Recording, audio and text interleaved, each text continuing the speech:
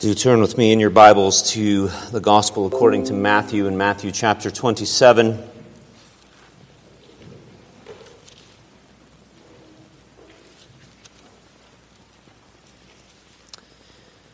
We'll begin our reading in verse 50, and we will read through verse 54.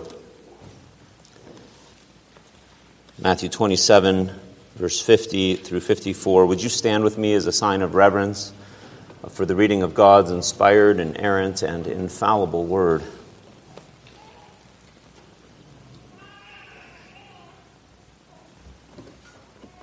This is the word of God. Let's give it our attention. And Jesus cried out again with a loud voice and yielded up his spirit. And behold, the curtain of the temple was torn in two from top to bottom. And the earth shook, and the rocks were split. The tombs also were opened, and many bodies of the saints who had fallen asleep were raised. And coming out of the tombs after his resurrection, they went into the holy city and appeared to many.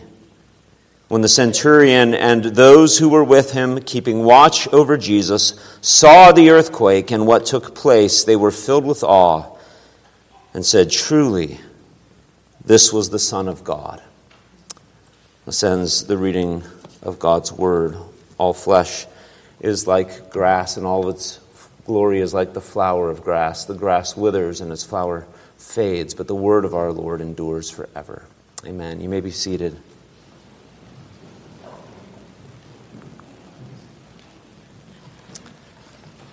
Children, maybe some of you have visited our home. I think many of you have. And you'll know that at our house, Daria has a small swing set and playhouse with an enclosure out back. Maybe you have played in that playhouse or gone down the slide when you visited.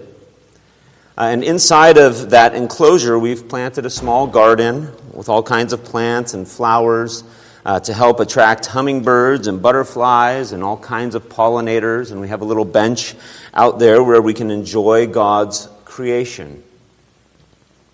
And there's another kind of creature in that enclosure. They're easy to miss if you're not looking carefully because they're small and they like to hide out under the plants and stumps.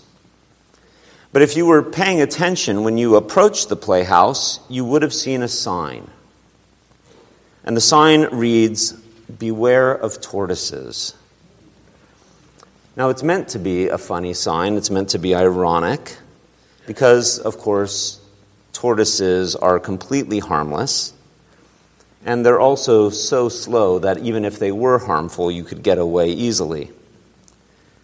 But the sign should have alerted you that there were tortoises present. And if you're paying attention, you might see a couple. That's what signs do.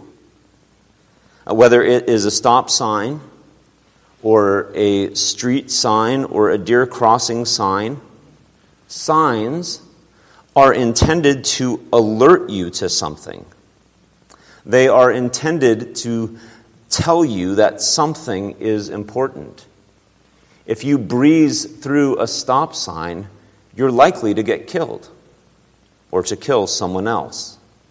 If you're not paying attention when you see a deer crossing sign, you might hit a deer. You might remember also that there's a sign at the crucifixion of Jesus. Remember, Pilate had made a sign and he put it over the cross, and that sign read, "King of the Jews." Now, when Pilate made that sign, he also meant it to be ironic and funny in a cruel sort of way. Because what sort of king gets crowned with thorns and is enthroned on a cross? Only a very pitiful sort of king in Pilate's mind. And yet, in spite of that irony, the sign was true. That sign over the cross testified to the fact that Jesus really and truly was the King of the Jews. But you know that Pilate wasn't the only one who gave a sign testifying to the identity of Jesus that day. God would also give signs, so that anyone who was paying attention might know that Jesus is not just the King of the Jews, he's the King of Kings and the Lord of Lords. And truly, this is the Son of God.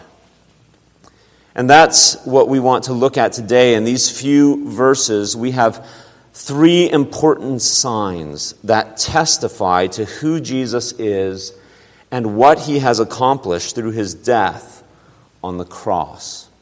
And so we're just going to work through these signs and see the testimony that they are bearing to the identity and work of Christ. First, we find here that there is a sign involving a curtain. And this curtain is giving a testimony to Jesus and his work. The testimony of the curtain. Secondly, we're going to find that there's an earthquake. There's this great catastrophe. And we're going to find that this catastrophe is also bearing witness to Christ, to his person and work, the testimony of the catastrophe. And finally, we'll see that there is also this commander, this centurion, who testifies to the identity of Christ. And so we'll see the testimony of the curtain, of the catastrophe, and of the commander. And the testimony of the curtain is plain before us in verse 51, where we read, "And behold, the curtain of the temple was torn in two from top to bottom." That little word that is translated in your ESV Bible as "behold" can sometimes be used as a temporal indicator of simultaneity. That something is happening at the same moment. So, for example, if you were using the NIV instead of the ESV, you'll note that they translate it completely differently. They translate it, "At that moment, the curtain of the temple was torn in two." Now, I'm not sure entirely which is the better translation. I think both of them serve the point, behold or at that moment. The point is that we are meant to understand that this sign of the tearing of the curtain happens in concurrence with the death of Jesus. Jesus cried out with a loud voice and yielded up his spirit, and at that very moment, behold, the curtain of the temple was torn in two. Now, what curtain are we talking about? Well, we're, of course, talking about the temple curtain. There are two curtains in the temple. There's an outer curtain, and there's an inner curtain. This is referring to that inner curtain that served as a veil into the most holy place in the temple, what is sometimes called the Holy of Holies. You might remember that when God gave instructions to Moses about how to construct the temple, he gave very specific instructions about this veil. It was to be made of blue and purple and scarlet threads, and they were all to be woven together with fine linen. And then woven into the design of this curtain were images of cherubim, those same sort of guardian angels that God had stationed at the Garden of Eden. Remember when Adam and Eve are expelled and a cherubim is stationed there with a flaming sword, indicating that they could not come back into the presence of God. Those same sort of guardian angels are represented as covering over the mercy seat on the Ark of the Covenant, which is a symbolic picture of God's throne. These cherubim were the protectors of God's holy presence. They were guarding the way. They were blocking the path of access to God's throne. No one was allowed to enter into God's presence, save one person, the high priest. And that person only once a year, and never without blood. Blood to bring in and to sprinkle over the mercy seat. The mercy seat was the lid that covered that throne box, inside of which was the law, the covenant that had been broken, that God's people had transgressed. Blood needed to cover that seat of propitiation so that there was a barrier of blood between God's holiness and his footstool.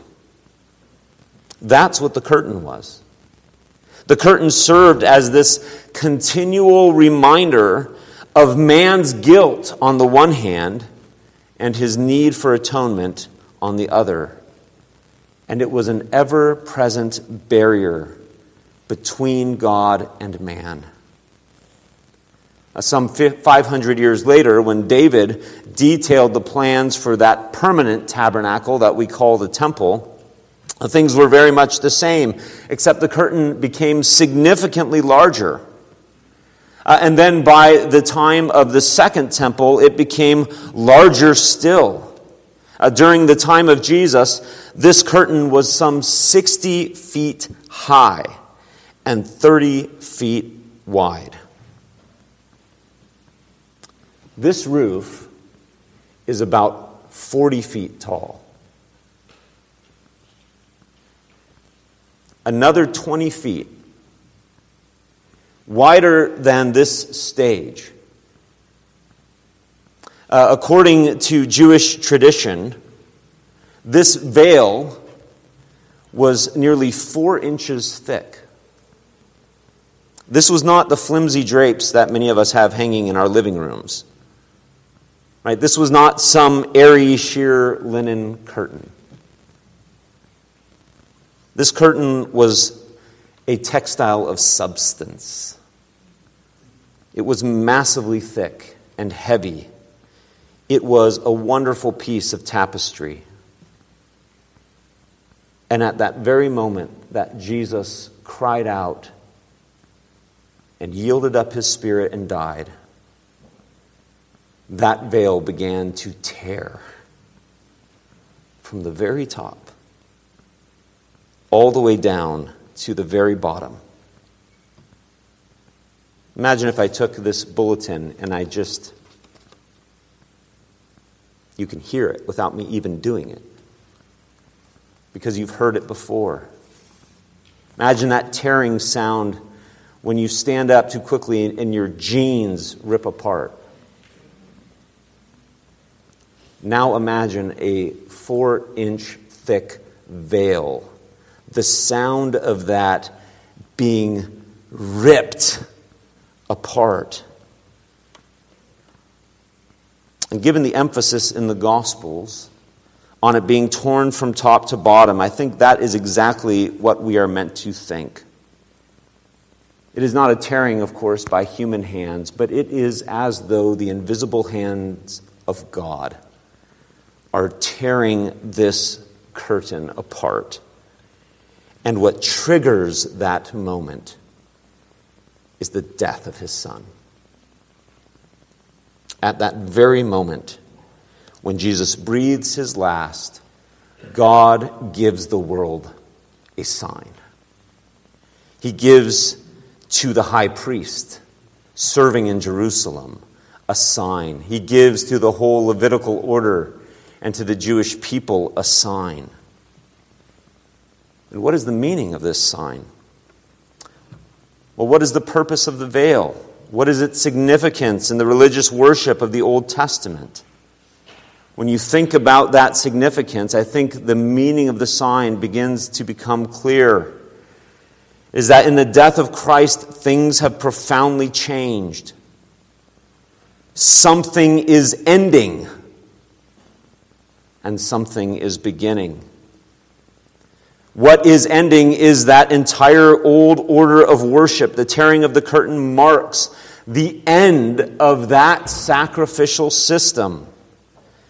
When Jesus, our great and better high priest, offers up himself a sacrifice for sin, all of the types and all of the shadows, as amazing and grand and glorious as they were, they're all done. The final sacrifice has been offered. And so all the shadows have found their fulfillment in the death of Christ. That moment when Jesus breathes his last, his obedience and his sacrifice render that entire old covenant order obsolete. When Christ the substance has acted, there is no longer a need for the shadows. And so not only is the old covenant order ending, but the new covenant order is beginning. That's why the author of Hebrews says that with the change of the priesthood and the change of the covenant, there's a change in the law. The old is ended and a new and better covenant is instituted in the blood of Christ, a covenant with better promises and with a better mediator, a covenant which is no longer centered in the earthly Jerusalem at a temple made with hands, but is centered in the heavenly Jerusalem before the very throne of Jesus Christ. Not before a representation of that throne, but before that very throne of grace. That is why in our new covenant worship, we don't go to any particular city. We don't travel to Jerusalem. We don't go to that temple. Here today, we have ascended by faith into that heavenly temple. We worship anywhere and everywhere in spirit and in truth. The day is coming, Jesus told the woman at the well, and is now here, when you will no longer worship the Father in Jerusalem, but you will worship the Father in spirit and truth, and the Father is seeking such worshipers.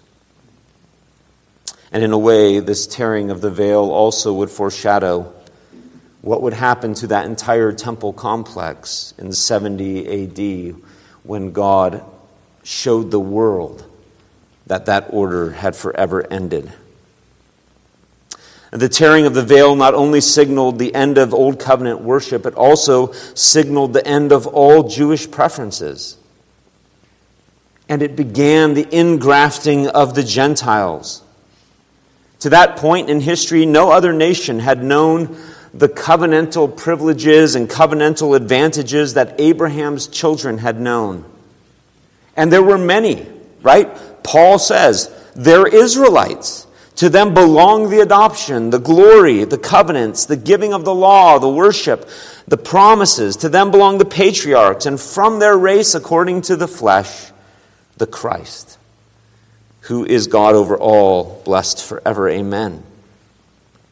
But in the death of Christ and the tearing of that veil, those who were once separated from Christ, those who were alienated from the commonwealth of Israel, those who were strangers to the covenants of promise, Paul says, those who were without hope and having no hope and without God in the world are now brought near through the blood of Jesus Christ. And all of you are testifying to it. Because you are the nations. We are the Gentiles. And in this way, the sign of the tearing of that curtain is a powerful sign. But it's accompanied by other signs. We've considered the testimony of the curtain. Let's consider the testimony of this catastrophe. While the curtain is being torn, something else begins to happen. We read, "And the earth shook, and the rocks were split, and the tombs also were opened, and many bodies of the saints who had fallen asleep were raised. And coming out of the tombs after his resurrection, they went into the holy city and appeared to many." Here again, God is testifying to the identity and the work of his Son. All of the verbs here are passive. The earth was shaken. The rocks were split. The tombs were opened. The dead were raised. That is to say, the earth and the rocks and the tombs and the dead are not acting themselves. They are being acted upon, and they are being acted upon by God himself. God is shaking the earth. He is splitting the rocks. God is witnessing to the work of his Son. Quakes. And before there were active shooter drills in school, we had earthquake drills in school. And so every month or so, we would have a duck and cover drill. We would duck under our desks, and we would place our hands over our heads in the hopes that if anything fell, we would not be harmed.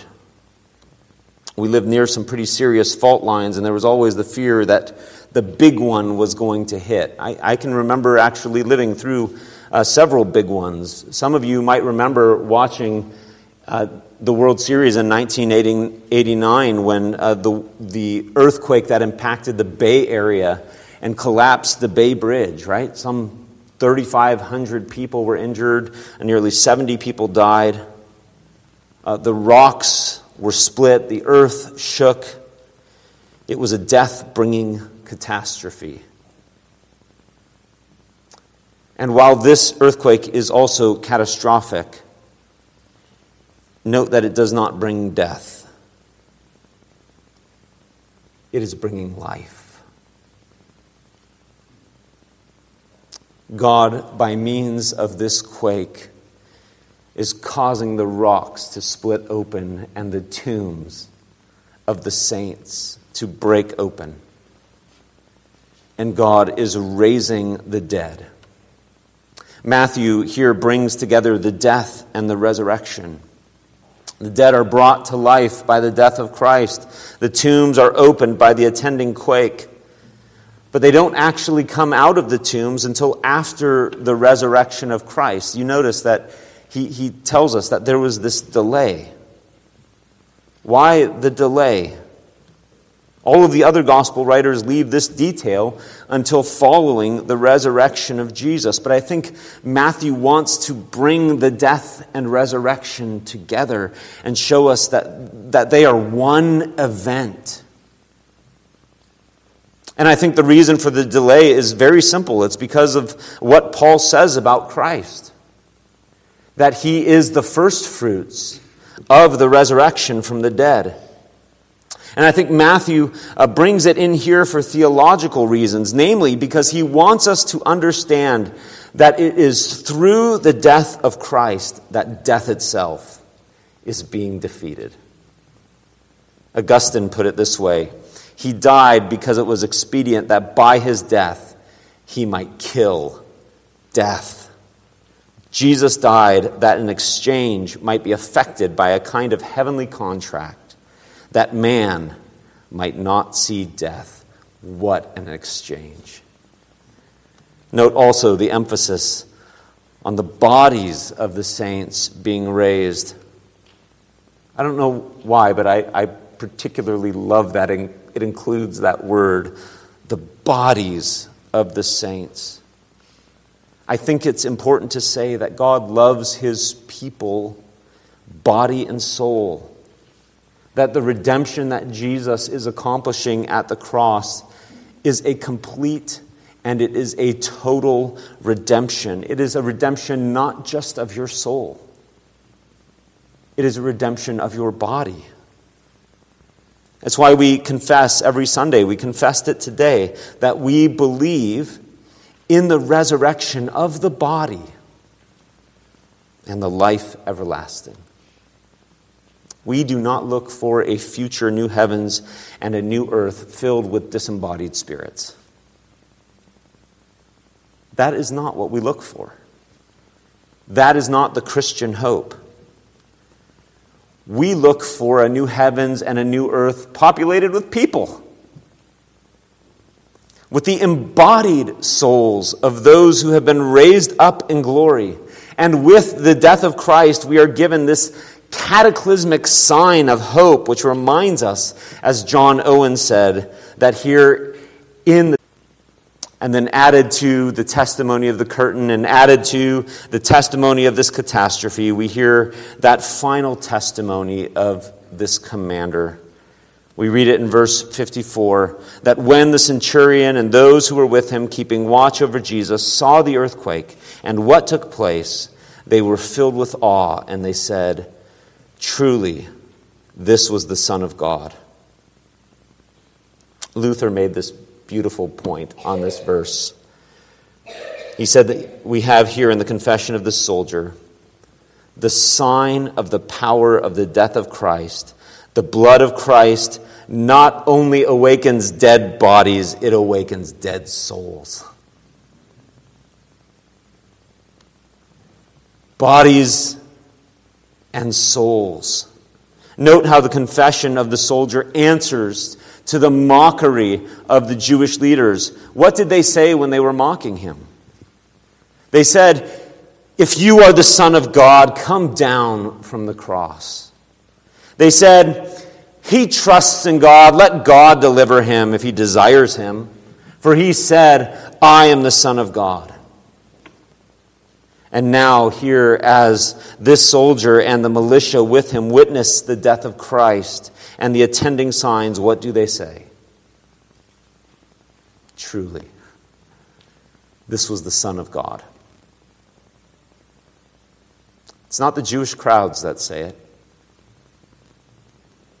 It's not the chief priests. It's not the scribes or the elders. They are all there. They all joined in the mocking. It's none of those who should be able to interpret the signs.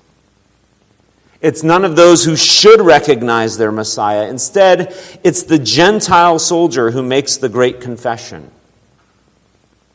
The same confession that Peter makes. You're the Son of the living God. And Jesus told Peter, "Flesh and blood has not revealed this to you, but my Father who is in heaven has revealed this to you." So it is here that through the death of Christ, the Father is revealing his Son. The spiritually dead are being regenerated and brought to life, that they too might confess that Christ is the Son of God. So what are we to make of these testimonies?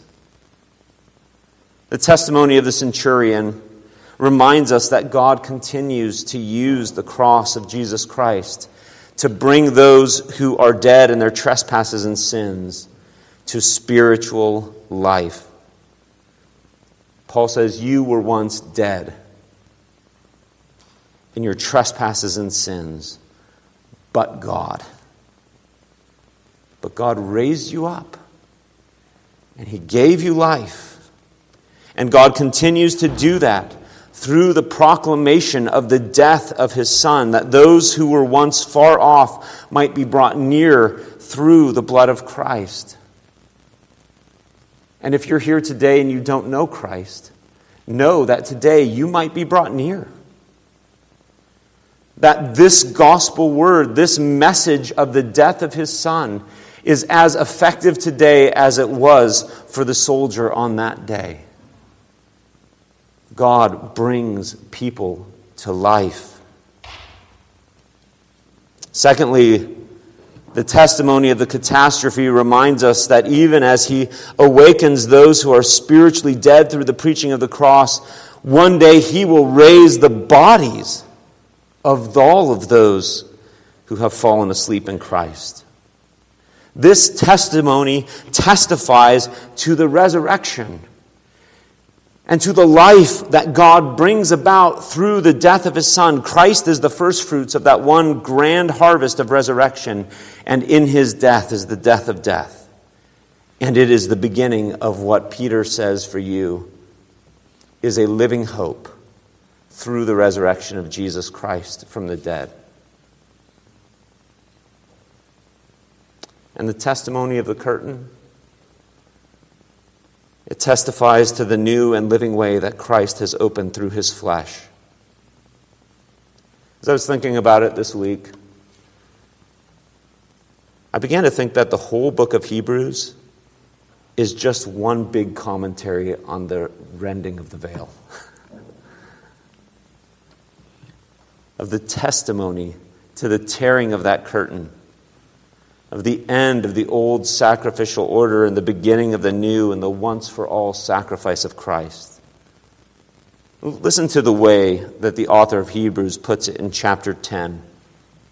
Dr. Moe actually asked if we could begin our prayer time, pre-service prayer time. He always reads Scripture. He says, can we start it like 20 minutes early just so I can read all of chapter 9? Read chapter 9. I'm going to read from chapter 10. As he distinguishes between the old priestly order and the new priestly order in Christ, this is what he says. He says that every priest stands daily at his service, offering repeatedly the same sacrifices which can never take away sin. That's the point he made in chapter 9. That the blood of bulls and goats is not sufficient to take away sin. It cannot cleanse the conscience of the worshiper. And those priests stood every day offering the same sacrifices that could never take away sins. But when Christ had offered for all time a single sacrifice for sins, he sat down at the right hand of God. I love this image. Think of that high priest. Think of him dressed with his breastplate, bearing 12 stones with the names of the tribes of Israel, and on his head a turban, holy to the Lord. He is the representative for every single Israelite. And once a year, he goes into that most holy place with a cord tied around his foot. He goes in there and he sprinkles blood over the mercy seat to make atonement for sin, and then he scurries out. But what does Jesus do? When Christ had offered for all time a single sacrifice for sin, he sat down. For by a single offering he has perfected for all time those who are being sanctified. Do you hear what he's saying? When he passed through the curtain, he left it open. He didn't scurry out. He sat down at the right hand of God. And he made that way for us to come into God's presence. And the author of Hebrews tells us the results. The result is that there is a new covenant where God's law is not written on tablets of stone, but is written on the hearts and the minds of his people. And the result is that in this new covenant, there is actually accomplished forgiveness of sins. I will remember their sins and their lawless deeds no more. There is a cleansing of the conscience of the worshiper. And the result of that cleansing of the conscience is that you can come boldly into God's presence. This is the grand conclusion. Therefore, brothers, since we have confidence to enter the holy places by the blood of Jesus, by the new and the living way that he opened for us through the curtain, that is through his flesh. And since we have a great priest over the house of God, let us draw near with a true heart and full assurance of faith, with our hearts sprinkled clean from an evil conscience, with our bodies washed with pure water, and let us hold fast the confession of our hope without wavering, for he who promised is faithful. And let us consider how to stir up one another to love and good works, not neglecting to meet together as the habit of some, but encouraging one another, and all the more as you see the day drawing near. Calvin put it this way: thus the rending of the veil was not only an abrogation of the ceremonies which existed under the law, it was the opening of heaven, that God may now invite the members of his Son to approach him with familiarity. God has opened heaven. And beloved, this is our hope. Our hope that, what does the author of Hebrews say? It enters into the holy place where it is anchored to God's throne. Our hope is Christ. Beloved, that is what these signs continue to testify to us today, that we have forgiveness, that we have assurance, that we have the privilege of drawing near to God through the blood of Christ, that we join in the confession of that soldier. Truly, this is the Son of God.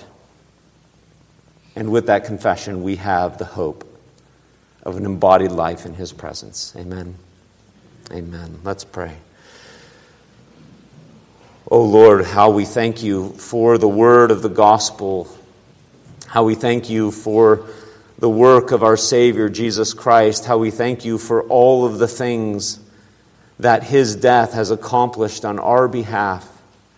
How we thank You that we no longer worship according to the shadows, but we worship in the substance and the realities by faith. How we thank You that You have opened heaven wide for us through the veil of His flesh, and that we have a right of access to come with boldness and to approach what is now a throne of grace and mercy. For Your blood has been shed over all of the demands of the law, and we have a cleansed conscience. Lord, would You use these signs then to build us up in faith, that we might hold fast the confession of our hope without wavering, and that we might walk in a manner worthy of Your calling, not neglecting to meet together, but encouraging one another, and all the more as we see that day of resurrection and gladness, that day when the trumpet sounds and You call us home, that day when we will be openly acknowledged and acquitted. Help us. We pray it in Jesus' name. Amen. As we come to this table, of course, this is the sacrament that the Lord gives us week in and week out to remind us of His death and resurrection for us. I'm just going to keep going back to the author of Hebrews here. The book of Hebrews tells us that Jesus said, "Sacrifice and offering You have not desired of me, but a body You have prepared for me." On the night when Jesus was betrayed, He gave these elements to His disciples, and He said, "This is My body that's given for you, and I want you to do this in remembrance of Me." These elements, the bread and the wine, signify the body and the shed blood of Jesus Christ. God prepared a body for His Son, a human body, a body that was one of our brothers, made like us in every way, except without sin. And Jesus offered up that body and that blood on the cross in order that these bodies might be raised up, that we might have hope of life. And so even as we come here today and we take, as from the hands of the Lord, His body and His blood, we are meant to remember all that He has done, and that these bodies shall live because He lives. Let's pray and ask that the Lord would bless these sacraments to us. Lord, as we come and approach Your table today, we thank You for the body and blood of our Savior. Lord, we thank You that You did not spare Your own Son, but gave Him up for us all. Lord Jesus, we thank You that You did not hesitate, but You set your face like flint for the cross. That You recognized what Your body was for. It was to be exchanged for the sinful souls of many. And Lord, we ask now that you would take these ordinary elements and that you would set them apart for this holy use, so that now as we receive them in faith, as we receive the body and blood of our Savior, that you might encourage our faith and build us up and comfort us in the gospel, that you might cleanse our consciences from dead works in order that we might serve the living God. We ask that you would do all of this, even as we participate in this meal. We say it in Jesus' name. Amen. This meal is a family meal. To participate in this meal, it means that you have that fellowship with God restored, and you have fellowship with one another. And so let me just not only invite you to come to this table, but let me also warn you from coming to this table. If you have not passed through that veil of Christ's flesh in faith, if you have not been reconciled to God through the blood of his Son, you do not have fellowship with him. And in fact, all that is in this meal is a picture of the judgment and the curse that awaits. But God also calls upon everyone who hears the proclamation of the gospel to repent and believe. And I would call upon you today, even though you might let these elements pass before you, do not let Christ pass. Call out to him in faith. Cry out in your heart. And he promises to save everyone who calls upon his name. And so today, that is not meant to warn the faithful believing. It is meant to warn those who know they are unbelieving. If you're here and you're believing, but you're struggling with doubt, you're struggling with your sin, this meal is an encouragement to you, because this meal reminds you that your conscience is cleansed through the blood of Jesus. And you should come and you should find encouragement and you should rest in the grace of Christ, and you should renew your zeal to walk in more and better obedience.